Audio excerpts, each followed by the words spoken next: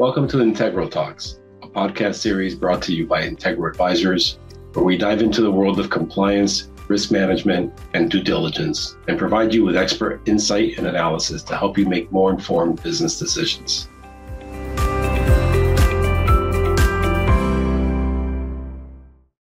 Hello and welcome to Integral Talks, a brand new podcast by Integral Advisors that delivers fresh, smart, and engaging conversations with leaders and stakeholders in and around what seems to be the most thankless role in the business world today, and that is risk and compliance.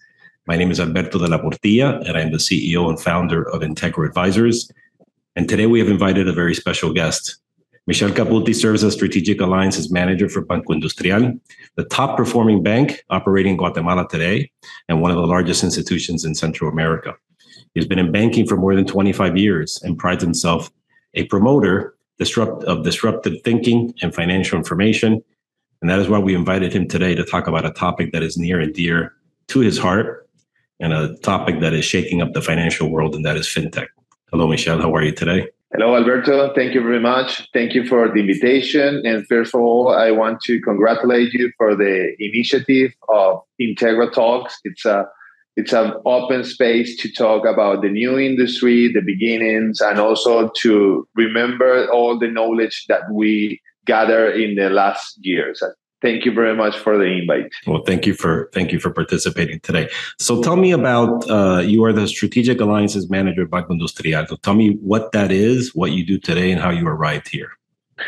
Well, Alberto, right now my position, the name is something that we invented in 1 minute with my boss right now. But right now I'm working with Banco Industrial in a confidential project, but basically the Banco Industrial right now it's focusing to get in those spaces that they are not right now. We are leaders in consumer banking, in the affluent and emerging affluent. We are leaders in the corporate banking. We are leaders in entrepreneur banking. But right now, we are focusing on the base of the pyramid. And that is a project that I'm leadership right now. They talk to me. As you know, I was former CEO of Bantrap, one bank here in Guatemala. That is, the main business is in consumer banking, in the work level in the country. And that is one of the key things that they saw me to get this position and to lead this project right now, and also the interest and the development that I get already on the last 5 years in the fintech world, and develop some project that to manage the banking inclusion, to get more lean the operation, to have a fresh view of the banks, to get more easy to the people to get to be a bank client and to be bankerized here in the Central America, because it's a challenge. Yeah. Right now we are seeing numbers maybe better than before the COVID, but they are also a challenge. We have right now people, around the 55% of people in Guatemala are not using banks to get their transactions, and only 12 to 50% can access to credit products. Okay. It's very dramatic in that level, and we are seeing a very big space, not only in Guatemala, also in all the region in Central America and also in the Caribbean, when you have a very good opportunity to get into that space. So when I think about fintech, I think there are two buckets. Fintech is, on the one hand, facilitating processes. You have artificial intelligence, you have machine learning, you have robotics. That is about making things more efficient, data processing. But then the other side, which I think you're obviously alluding to, is the products and services side that fintech facilitates, such as digital payments, lending, alternative lending. So, and understanding that fintech allows for those non-banking clients traditionally to have access to banking products and services. So is your bank heavily focused in that area. Obviously, you see that the bank sees that there's a need, particularly in Guatemala and Central America. But tell me a little bit more about what you can, because obviously some of this is confidential. But what how do you see fintech playing a big role in your role at the bank going forward? Yeah, I think you describe it very, very well. The fintech is focused on efficiency. We have to deliver financial products to the customer with a minimum cost in that to get a low cost and not translate this into a high cost to the client. But right now, we are in the project, we are focusing on the construction and development of all the architecture that it's going to get alive the ecosystem. I think that it's key. And one of the keys that we are focused right now with a very good investment, in talent, in money, in worship that we have done, it's in the data lake and the data metal. Because if you don't have data, you can use the artificial intelligence, you can describe the person, you cannot know all the development of this business. You can predict what are the needs of this customer and to offer some and to be more push than pull. Right. With this initiative, we have to have a position that we are proactive and not reactive. But for that, if I have to tell you the core of this and the core for the fintechs right now, it's to have a good data, to have a lot of information that are coming to us, and we have to process it. We have to knowledge. We have to get to be very, very, very, very careful with all the refination that we have to do to this data, to understand and to value that, and to also get a very well care and have secure, because all the dangers that we have right now with the phishing mail, with the ransomware, with the attacking, but I think the main issue here with the fintechs is the data. Yeah, and I think you're seeing, at least on the regulatory side in the United States and other countries, where the regulations that are being created and pushed out to the industry by government is around cybersecurity and protecting the data, protecting identity, to making sure that none of that is a threat to the consumer, and particularly when the consumer is providing information that is private to the institutions. Do you think that, so you're in Guatemala, you've been working for a long time in Central America. What's been the reception in terms of fintech? I understand Guatemala has a younger demographic that is very active and entrepreneurial, perhaps versus other countries, neighboring countries. What has been the response? What has been the reaction of the demographics and the community of potential consumers to just in matter of numbers, just Guatemala has 15 millions of persons right now living in Guatemala. Also, we have 3 millions of persons living abroad Guatemala. But right now in Guatemala, we have around 22 millions of cellular phones, all of them intelligent phones right now. And that is a huge opportunity to be in the phones of this person. But it's a huge challenge to motivate this potential customer to download a new application, to use a new application.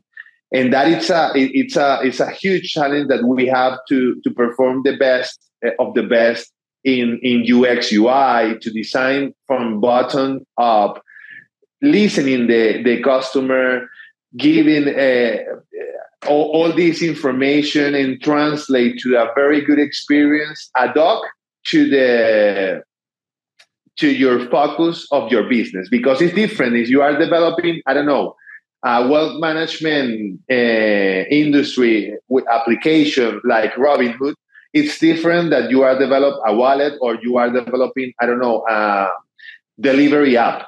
Mm-hmm. And that is the difference, that you have to know which one it's going to be your target customer. But right now in Guatemala, we have a very good appetite of the consumption of application. We have here Uber, it's very good adopt. You have Uber Eats, right. Delivery Hero is here right now in Central America, right. with 4 countries. We Airbnb, it's working very, very well. And we have a very good adoption with the global brands. Yeah. But because not it's because it's a global brand, it's because they have the very good UX that it's adapt to everybody. And that is one of the challenges that we have here in Central America, that the fintechs or the techs that it's born in Central America, we have to evolve very fast. That is one of the challenges that we have right now, because I saw a different techs in a different industry here born in Central America. And one of the things is they can get the velocity of the capacity to evolve very fast that the clients are demanding. They born and they get like in a perfect line. They don't evolve in a new, I don't know, products, new UX UI changes, evolution, security, and the person wants something that evolves, and that is one of the secrets of, I don't know, Facebook, Google, TikTok. You know, we can name everyone's that constantly they are evolving, they are improvement, they are listening to their customer, they are getting more gadgets, they are getting more information. That is one of the key things that we have to learn or to adopt here in Central America. And that it's also, in the other hand, gather or linked to the investment. Right. The money it's available, but something that it's very difficult. It's everybody that wants to invest in Central America in a tech business. They want a very fast return. Right. And this business is not in a short term. It's maybe a mid-term, long term. You have to build that community and then get the rentabilization of this community, and that it's not happening from the day to night. And also because we are very small countries with a very different characteristics.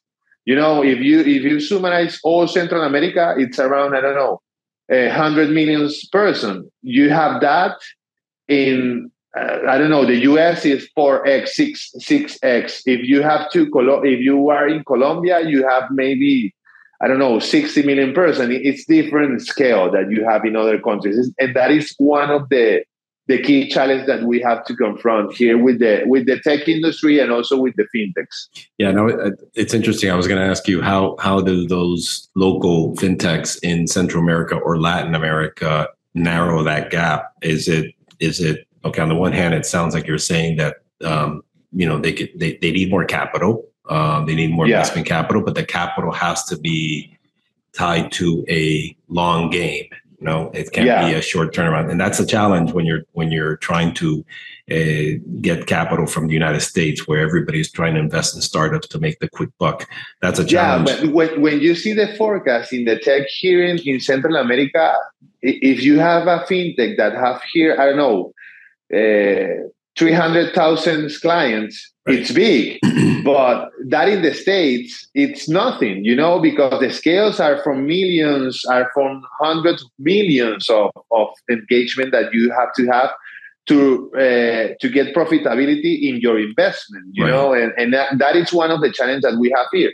Also, in the other hand, we have more ecosystem because we all the development and the access that we have to the cloud, that it's get cheaper to get access to the development with the post-COVID, the talent acquisition that we can get.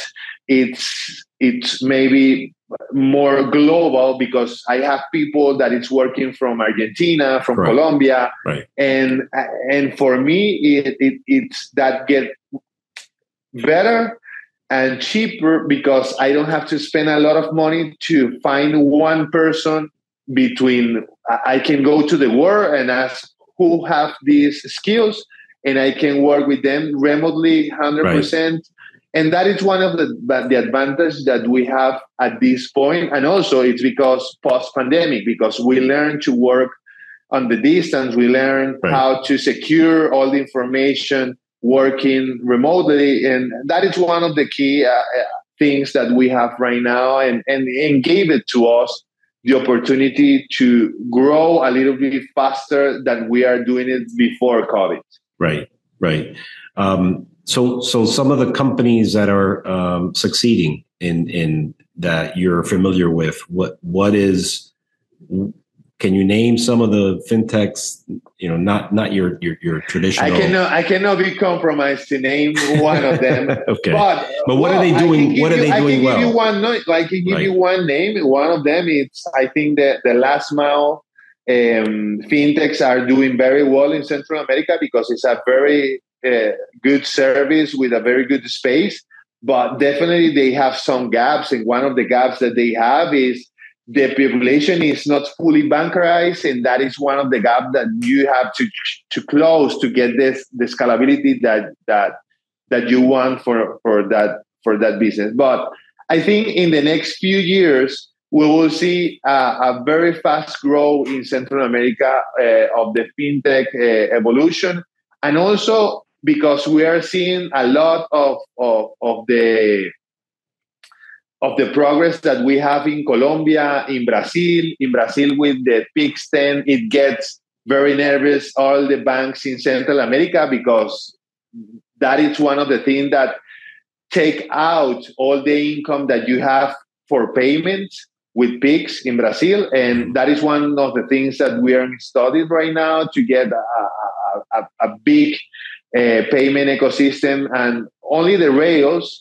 and the customer, they're gonna choose their institution or the tech that they use because the UX UI, the security, and the experience that they have. Yeah, and in terms of regulation in Guatemala or in Central America, Latin America, let's say in general, what are you seeing governments? It's very different when you go to country because you have maybe El Salvador that is right now adopting the Bitcoin like a few years ago. Right. And Guatemala, I don't know, 2 years ago, it get up some evolve in the KYC thing, in the opening fully digital accounts. And you have very asymmetric region in that point. But one of the things that I think we have to do all across the world, not only in Central America, it's to get more involved in the evolution of the compliance office role in the bank. Right. We have to get involved in get better data, to get better understanding of the data, and to get better processing on the data. Like we talk sometimes offline, the thing of the scoring of the client. We right now have a lot of information of some of our clients. We can predict some risk on them, not to be better for credit or bad for credit. If this person have potentially gonna breach a KYC or gonna have some problems on that or on whatever thing that my policy have. I think we have to evolve from the physical folder to get the KYC amplified to have more AI, and also we can talk for something that it's right now in the mind of everybody with the Chat GPT. That is the things that we have to invest in the artificial intelligence to predict that type of behavior on our customer or potential customers. Right. Yeah, I think you're certainly seeing a big push. You've seen it for the last 5 years or so in the United States with artificial intelligence being adopted by large banks and smaller banks that are using it to try to make processes of data reviews and analysis more efficient. But one of the things that I get not frustrated, but I also think about this is all the investment that we are doing in an AI in some institution or the institution that already taken in the early days. It's for the business. How can I don't know, develop better processes to the client? How can I develop?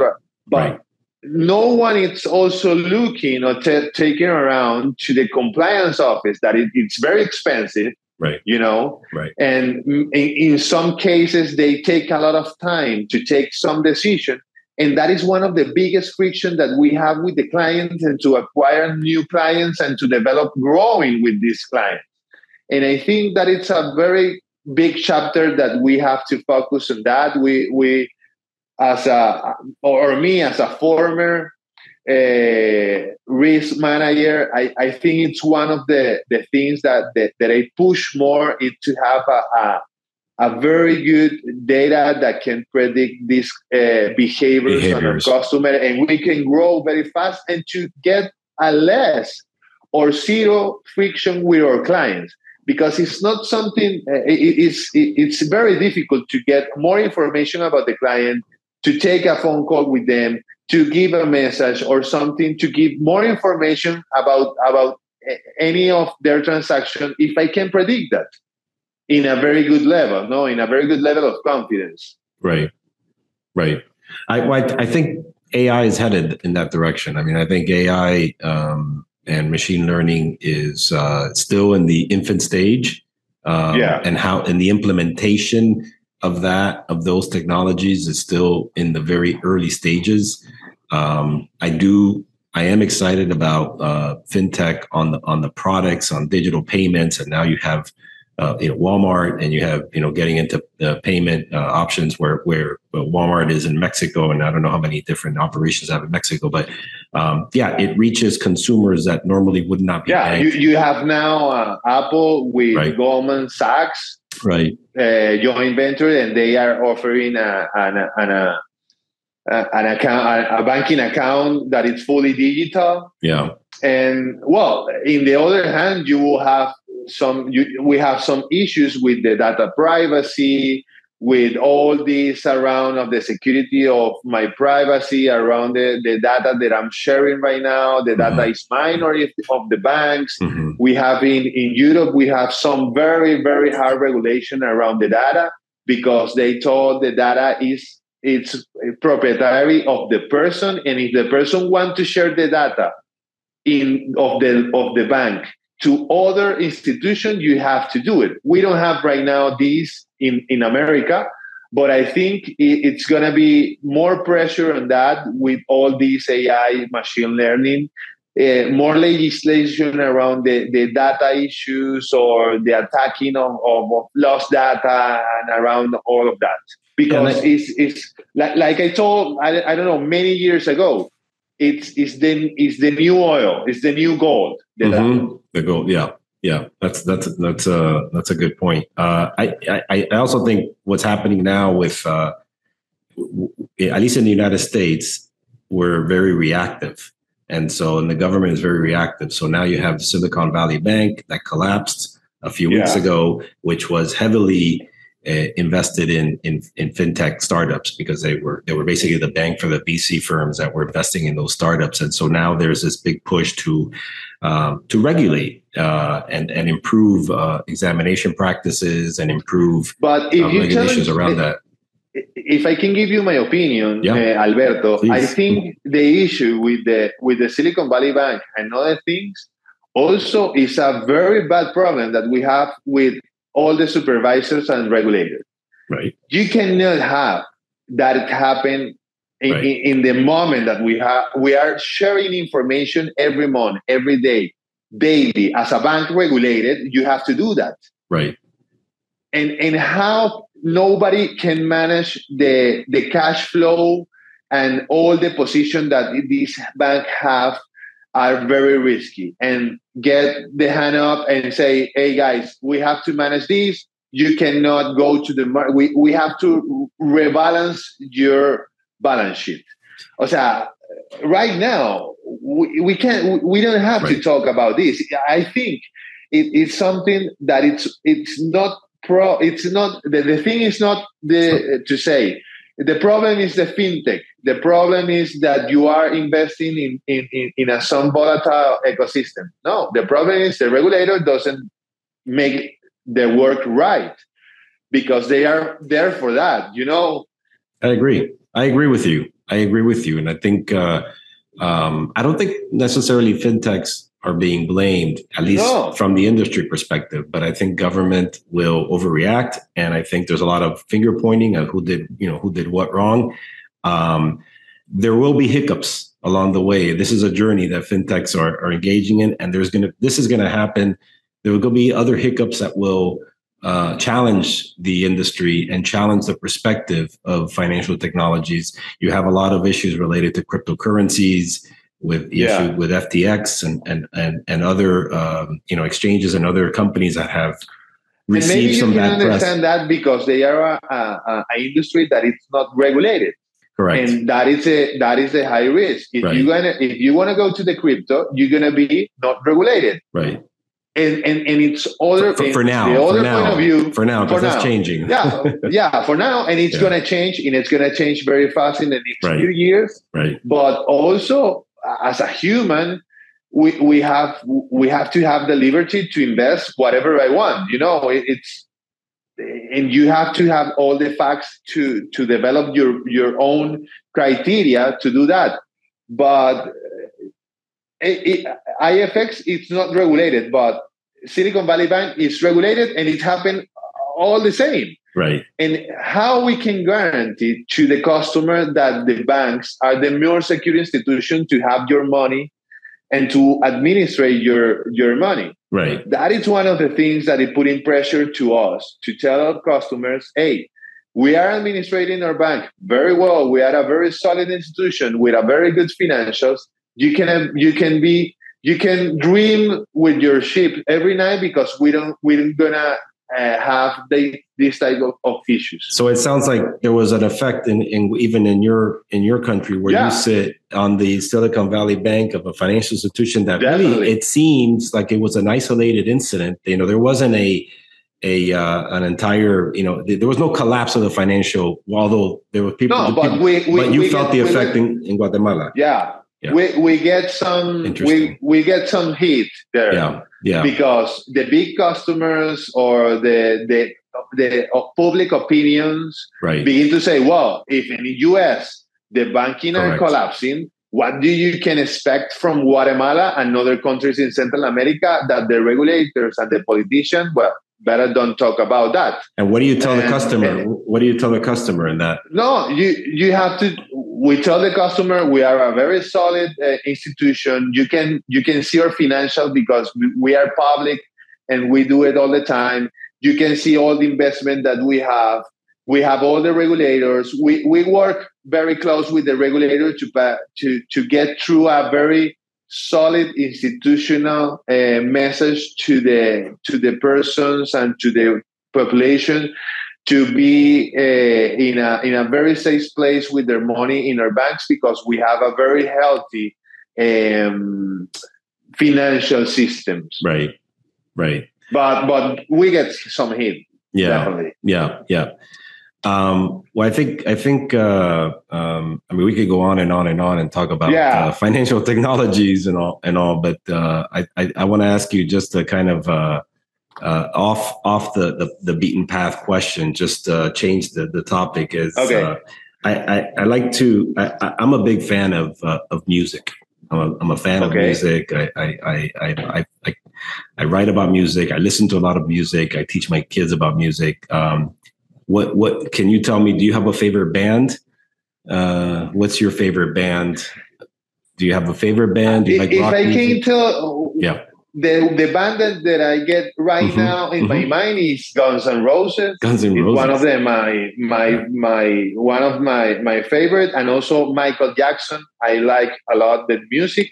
And right now, Bruno Mars is also one I like Lady Gaga. Sure. But I listen music a lot But when I go to the gym or I'm doing some workouts, it's the moment that I consume a lot of music. But I change from electronic music to reggaeton, Bad Bunny, and to, I don't know, salsa with Willie Colon, and I can listen whatever and ever. Yeah, well, I will say that just given the fact that we've talked about something as disruptive as financial technologies, you mentioned Guns N' Roses, which was a very disruptive force in the 1980s when they came out.